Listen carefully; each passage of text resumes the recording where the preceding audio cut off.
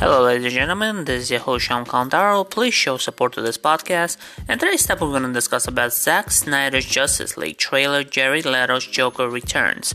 Zack Snyder has premiered the official trailer for his cut of Justice League ahead for the release of the 4-hour-long cut on HBO in March.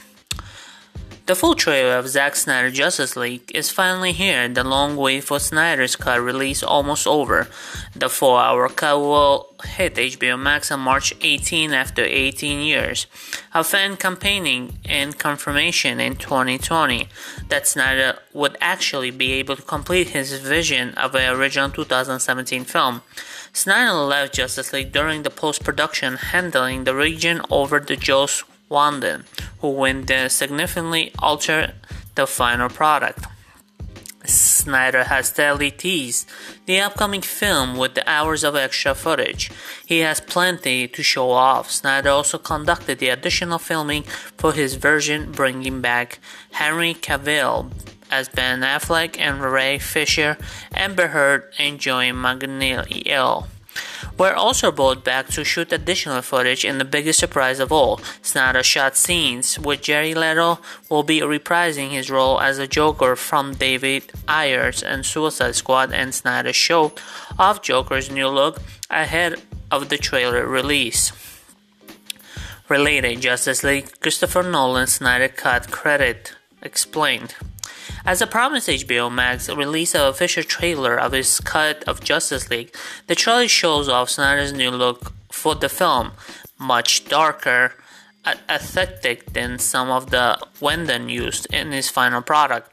The trailer begins with a narration from Jesse Eisenberg's Lex Luthor, who will also appear in the new version, and he warns of the battle to come. We also get a new look to Cyber Superman, and the trailer ends with the first live-action look at Jared Leto returns as Joker.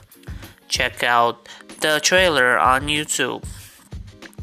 The setup in March, the same in a new Justice League trailer. Affleck's Bruce Wayne must corral a group of heroes in order to fight the impending threat and Steppenwolf this time.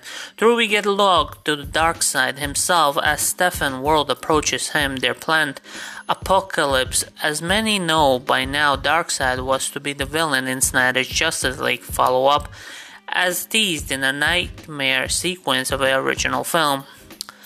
Darkseid feature in the DCEU like Snyder is up in the air. Zack Snyder's Justice League is more about giving fans a glimpse of what would have been, and if the trailer is an indication, it wouldn't be quite spectacular. One does light-hearted take on the heroes clearly diminish in the trailer.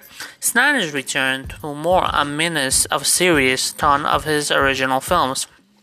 We just over a month away until the HBO Max release Justice League. Fans can praise through the trailer for any hints or Snyder's Cut has in store. Hopefully fan excitement can translate the real change, with the prospect of the restoring the Snyderverse on everyone's mind as the DCEU gears up to release the original version for one of comics' most exciting team-ups.